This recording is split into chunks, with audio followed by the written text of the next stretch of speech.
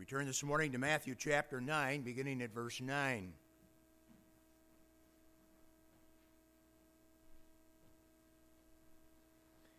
Matthew 9 through 13 this morning. And as Jesus passed forth from thence, he saw a man named Matthew sitting at the receipt of custom. And he saith unto him, Follow me. And he arose and followed him. And it came to pass, as Jesus sat at meat in the house, behold, many publicans and sinners came and sat down with him and his disciples. And when the Pharisees saw it, they said unto the disciples, Why eateth your master with publicans and sinners? But when Jesus heard that, he said unto them, They that be whole need not a physician, but they that are sick. But go ye and learn. It's a command, by the way. Go ye and learn what that meaneth. I will have mercy and not sacrifice, for I am not come to call the righteous, but sinners to repentance. Father, we would quiet our hearts before you once again before we turn our attention and our minds to the text and consider the testimony of Matthew in his own words. What he does tell us is quite striking. What he doesn't tell us is quite striking. So many things that Matthew might have said are not said. So many things that are said take our minds in a direction that we would not expect. Nonetheless, we are confronted with a text in which we see what Jesus saw, and that Jesus saw Matthew. And then we get to see what the Pharisees saw, and what they saw was religious conflict and complexity. And so we pray today that you would warm our hearts as we think and work with the reality of exactly what it is that Jesus sees and the calling of the Lord Jesus upon our lives by your good hand. Thank you for the opportunity this morning. We ask your blessing upon us. For we pray these things in Jesus' name and for his blessed sake. Amen.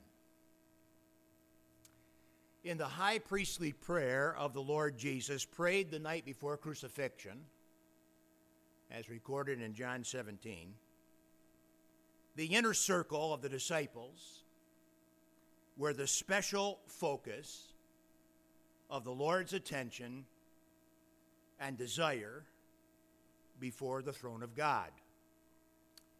Jesus prayed for those men, and the terminology that the Lord uses is both profound and striking. We hear in John 17 the Lord Jesus speak to God the Father of those inner circle of men that were, quote, given to Christ by the Father. Those 11 apostles, because number 12 had left to betray the Lord, the 11 apostles who accompanied the Lord Jesus into the garden of pressing, the garden of Gethsemane, were treated to the Lord's Prayer as he prayed it, not the one that we recently studied in Matthew 5-7. And in that prayer, Jesus thanks the Father for the men that God the Father had given to him. And in fact, the name Matthew means the gift of Yahweh. The name Matthew means the gift of Yahweh. The gospel writer John Mark, tells us that the birth name of Matthew was Levi, the son of Alphaeus. And yet when Matthew tells his own story of redemption and calling, he uses the name that we highly suspect the Lord himself gave to him. For Matthew, at the receipt of custom, was a gift from God the Father to God the Son.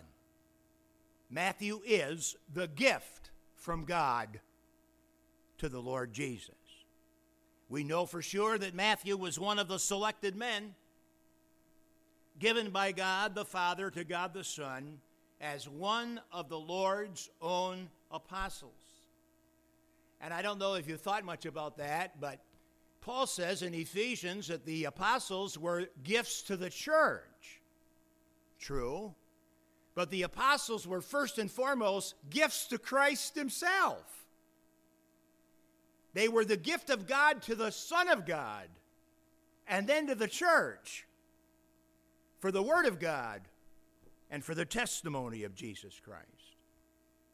It is a profound understatement to say that Matthew was unlikely to ever be an apostle of Christ.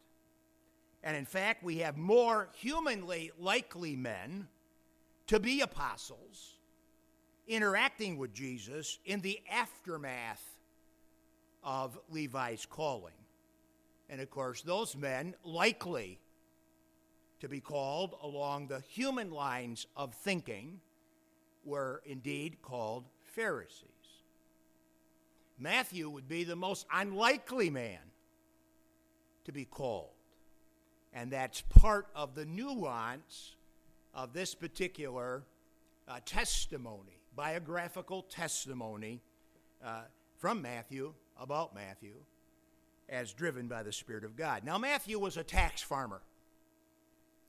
That's the best way that I know to state his occupation.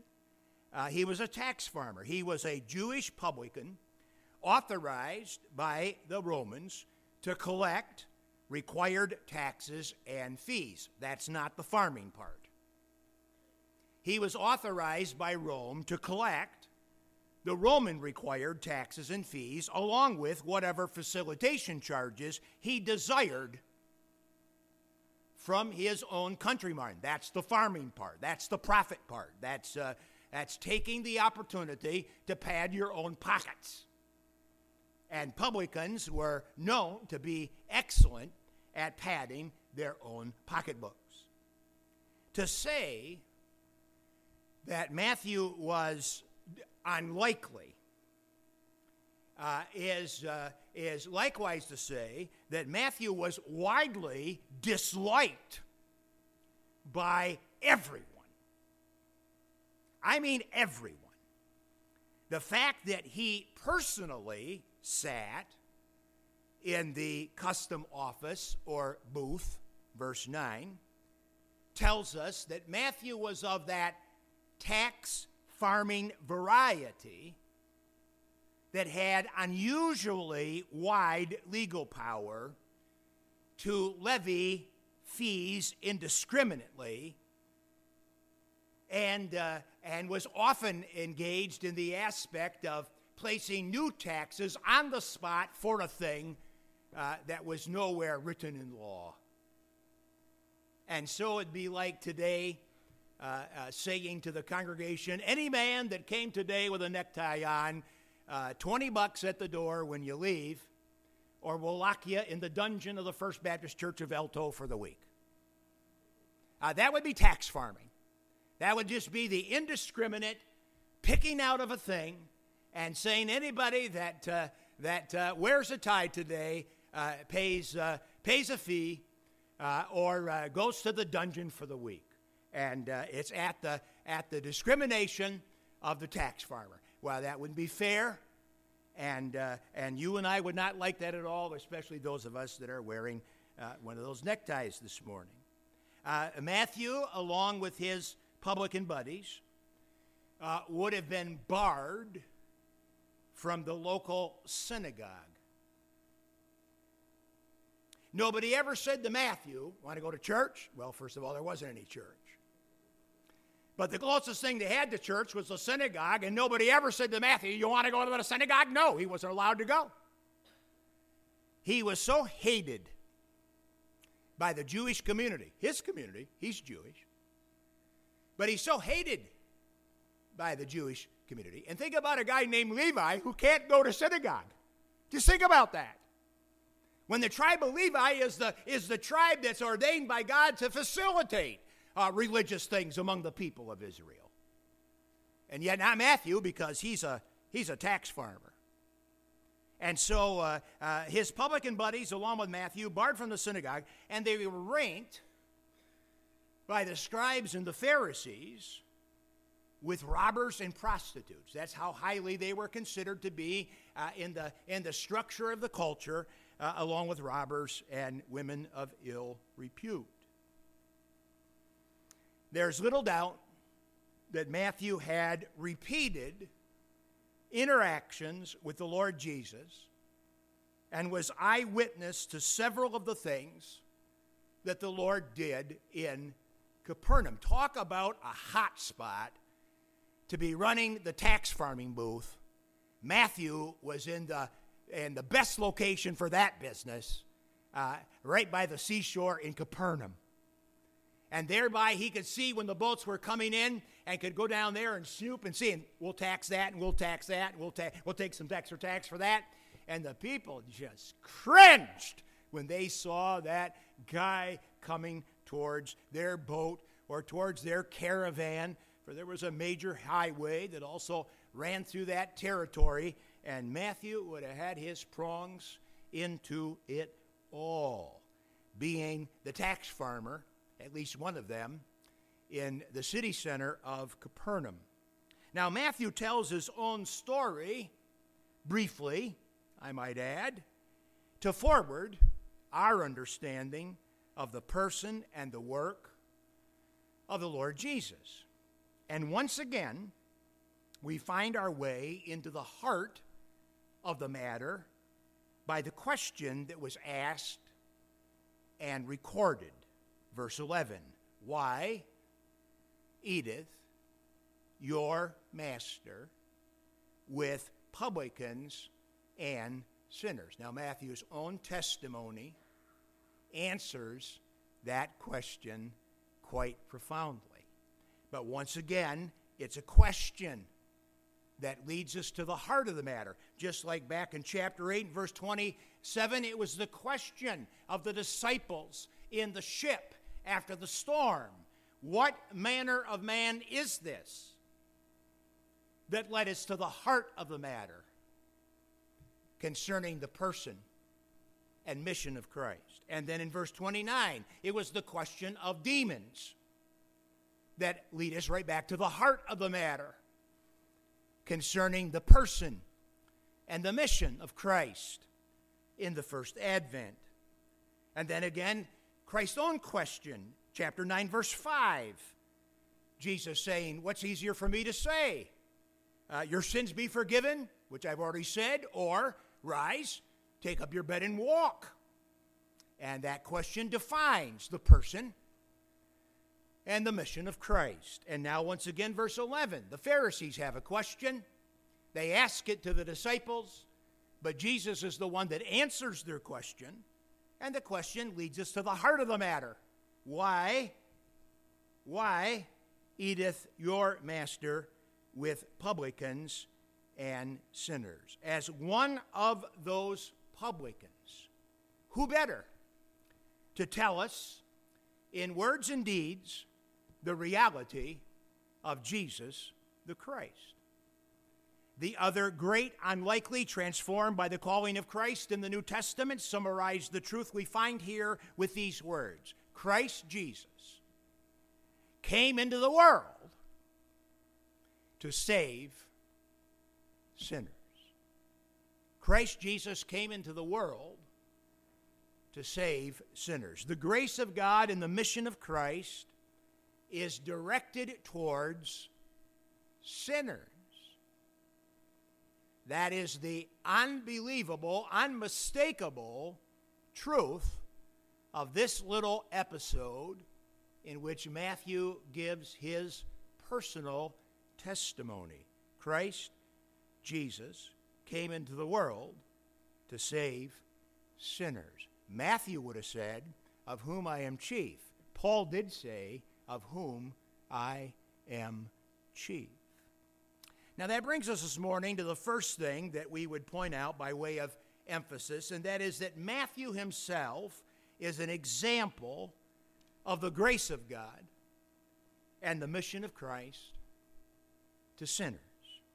I call your attention to that word, verse 9, saw. Jesus saw a man. Well, duh.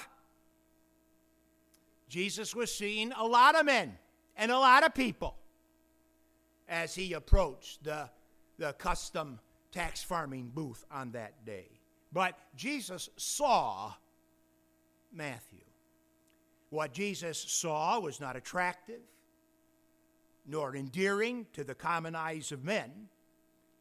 Jesus would have seen the sinfulness of Levi, to be sure, in full degree and fact, yet Jesus saw Matthew, ready?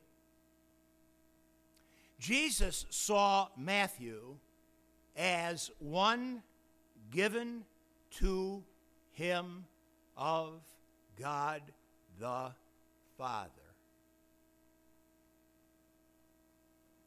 And thereby Jesus calls out to that gift of God the Father, saying, follow me. And he did. He just did. He just did. Matthew, upon that invitational imperative, obeyed the call of Christ. Unlikely as he was, unloving as he was, unloved as he was. Yet he, Matthew, was the gift of God the Father to God the Son. The modern commentator MacArthur says that of all the disciples, Matthew doubtlessly made the greatest sacrifice of material possessions by following the Lord. We often think about Peter, who we know had his own shipping and fishing business. But Matthew, sitting where he sat, having unlimited resources at his disposal to tax whatever goods were passing through the area, Matthew had phenomenal access to resources. And thereby, MacArthur is likely correct when he says that of all the 11 that were called of the Lord and followed him and remained apostles of the Lord out of the period from the death and resurrection and ascension, that of those apostles, that Matthew likely made the greatest sacrifice of material possessions to follow the Lord Jesus as he did. Worsby says that Matthew first opened his heart to Christ, and then he opened his home. Now, the thing that struck me about the fact that Matthew opens his home to the Lord after he obeys the Lord in following the Lord is that if you are scum, you always have friends.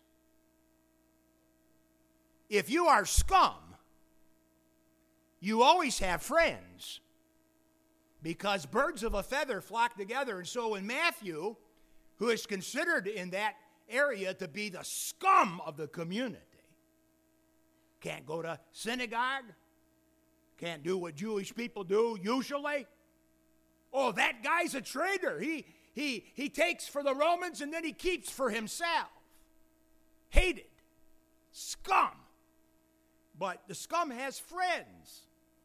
And so when Mr. Scumbag, Matthew, when Mr. Scumbag, has a banquet, and Jesus and the disciples say, all the scummy people come because scum has friends. And the place is filled with publicans and sinners. All the lowlifes come to the banquet. And they sit down with the Lord Jesus and his disciples. All Matthew's friends were social outcasts. The birds of Matthew's feather, gathered together, were all of the overt sinful type. One of the things that I learned in my first stint in biblical education, one of the things that I learned is that there's a phenomenal difference between the students that came to Bible college from a public school and the students that came to Bible college from a Christian school. And the difference is that the students that came from the public school tended to be more overt in their violation of the rules. The students who came from the public school were overt sinners. The students who came from the Christian school were sneaky sinners. They sinned just as much and usually more, but they always knew how to work the system. And so actually they were perceived by the professors as being wonderful, wonderful, wonderful students. But from the perspective of the dean of students, they were a pain. And you know where. They troubled the dean of students because they were such sneaky sinners. It is quite clear in this passage that the Lord appreciated the overt sinner over the sneaker sinner. Now, he'll say both, but the overt sinner is what Matthew was and Matthew's friends were, and it is absolutely clear that Jesus was very comfortable in the midst of those overt sinners. When Matthew opened his home for a goodbye banquet, the place was filled with fellow publicans and sinners. Jesus, the heaven-sent friend of sinners, sat in their midst. He who knew no sin sat in the company of Matthew's sinful buddies. And religion will not have that.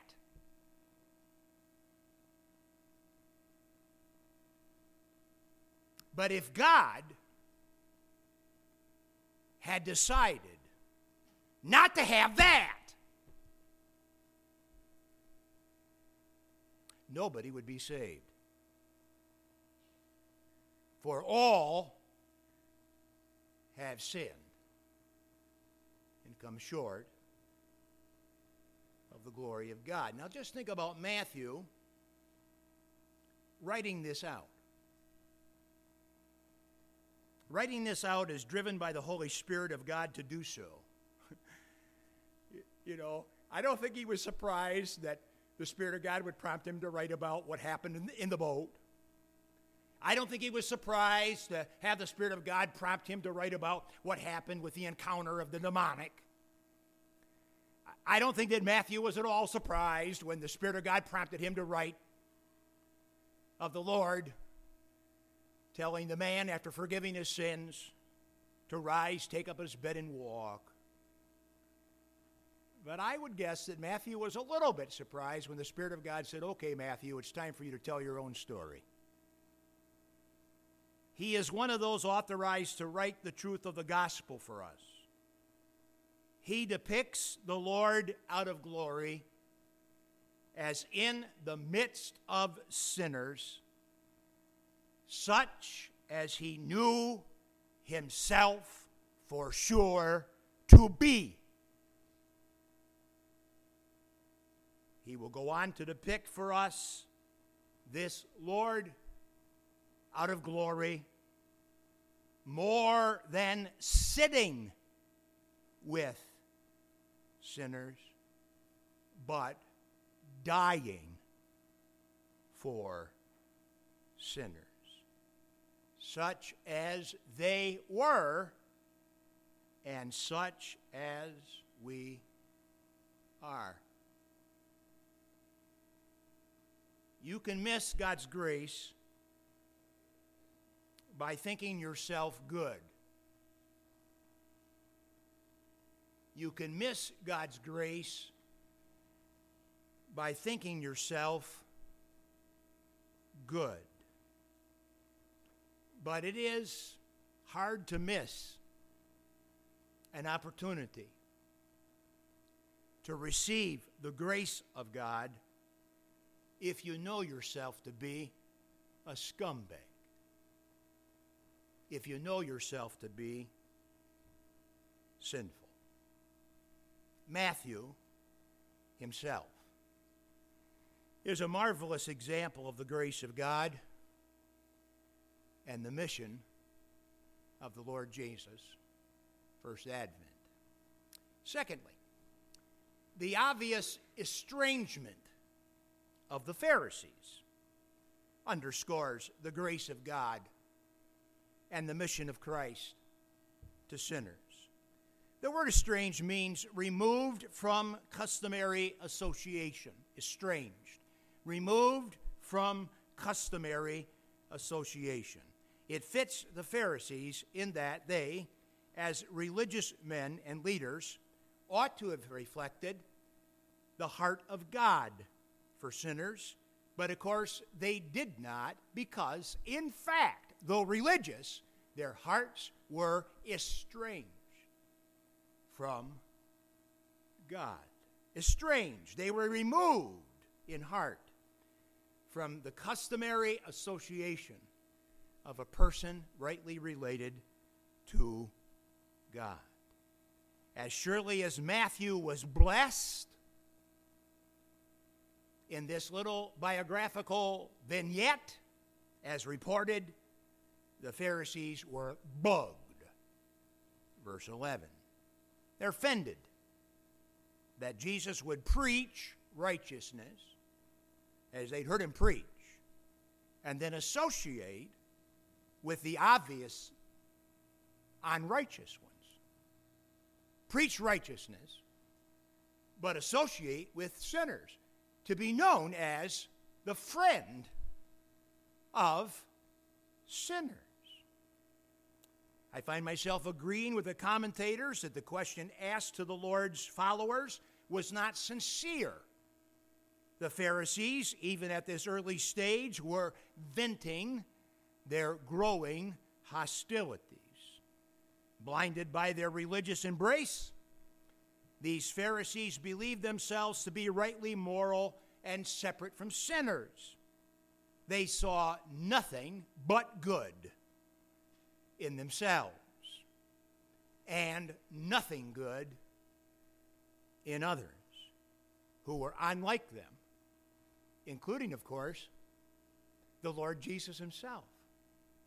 And there's a lot of people like that who see nothing but good in themselves, and yet really nothing good in others who are unlike them, including the Lord Jesus. In other words, they were self-approving men, pleased and proud of themselves, who thought they had no need of God's forgiveness. They likewise thought that Matthew and his crowd were undeserving of God's forgiveness.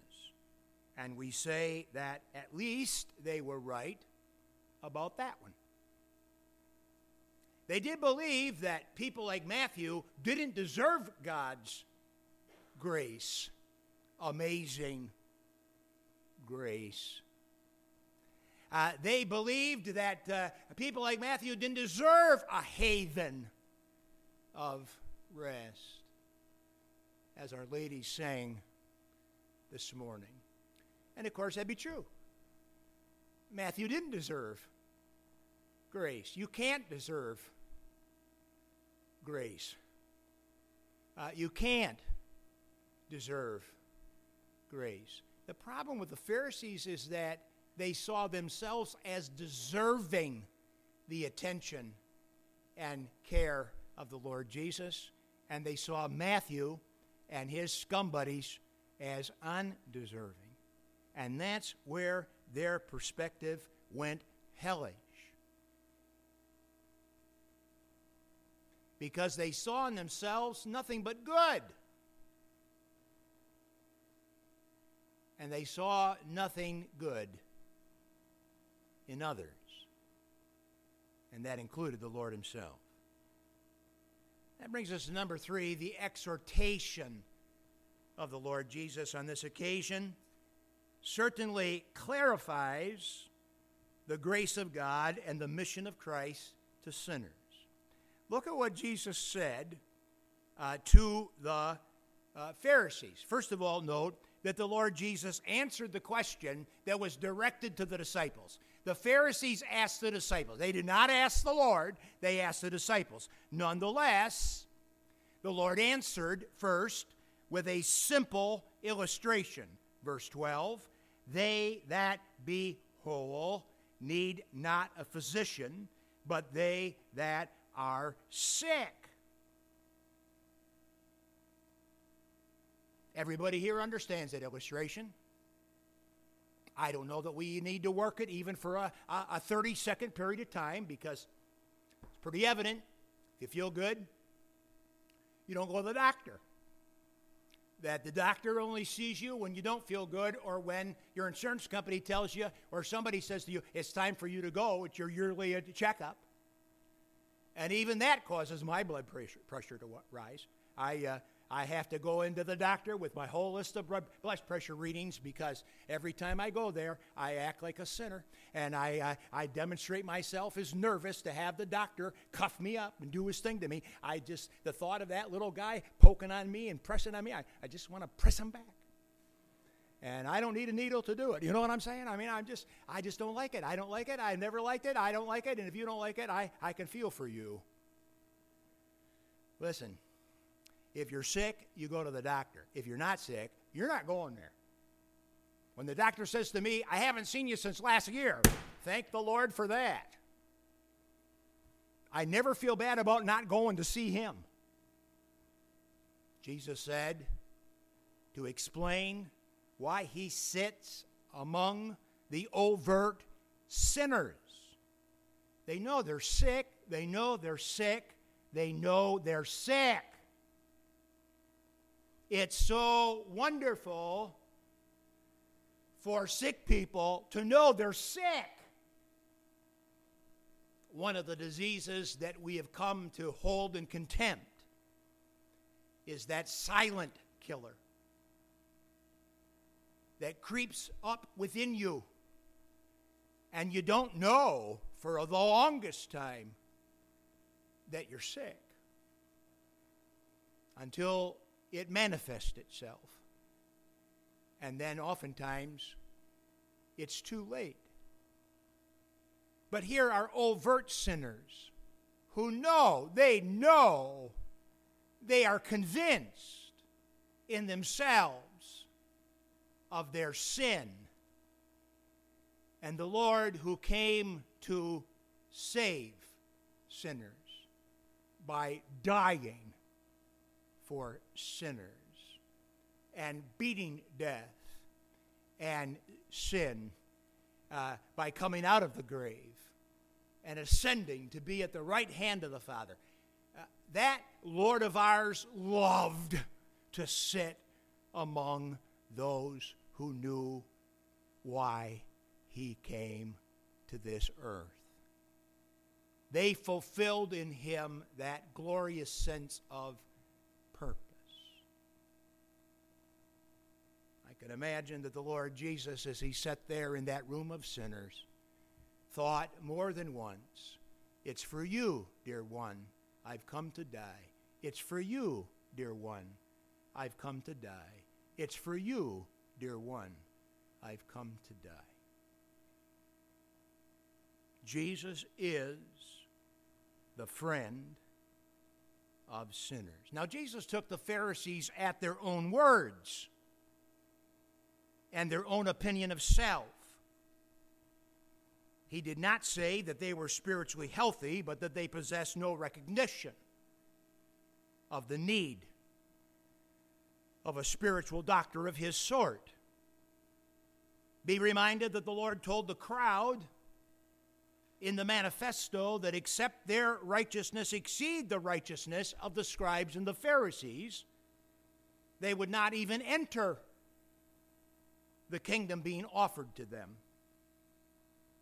His illustrative explanation is followed by a personalized imperative to the Pharisees. He said to them, "Go ye and learn the particular meaning of Hosea 6:6. Go ye and learn what that meaneth. I will have mercy and not sacrifice." That is a quote from Hosea 6:6. Jesus pointed them to Hosea 6:6. In the Old Testament book, we come to better understand and appreciate the heartbeat of thrice holy God in heaven for wayward people. The man of God named Hosea was married to a wayward woman. I refer to Hosea as Holy Hosea. I refer to his wife as Gookie Gomer.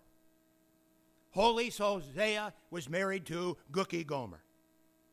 Old Testament Israel's unfaithfulness to God was like Gookie Gomer. God commands Hosea to be an emblem, to be an illustration, to be a symbol of his own love for wayward Israel.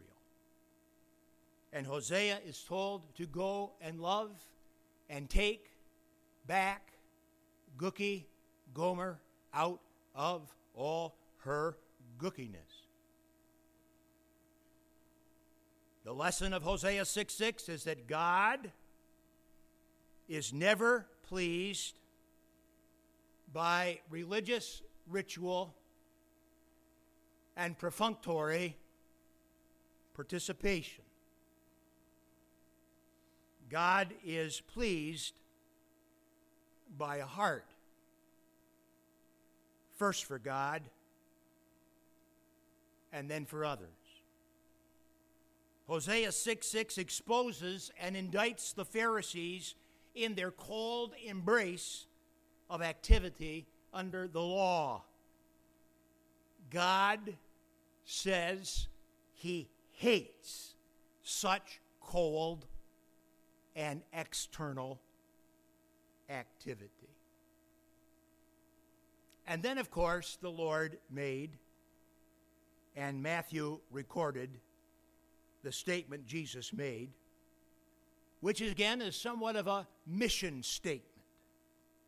Jesus said, "For I am not come to call the righteous, but sinners to repentance." Of course, if Jesus had come to call the righteous, there wouldn't be any. There are none righteous. No, not one. Jesus came into the world to save sinners. His mission was to save sinners. His mission in this moment of time was to call upon sinners to repent. It's an amazing thing to think about. But if you say to God, "I'm okay," God will say, "Okay."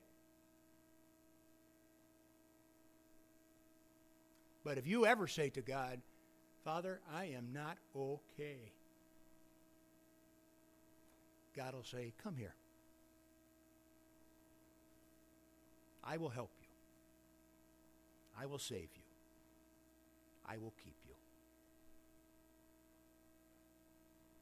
Jesus came into the world to save sinners. The salvation of God is for the spiritually sick. who know they need to be made right by God, for God. Jesus is the friend of sinners. Father, this morning we pause before you with a clear vision of the person and the mission of Jesus Christ. And now as we sing our song in conclusion of this hour, drive it to the heart and mind of each believer for the purpose of thanksgiving, and to the heart and life of every sinner for thy purpose in salvation. We pray in Jesus' name and for his sake. Amen.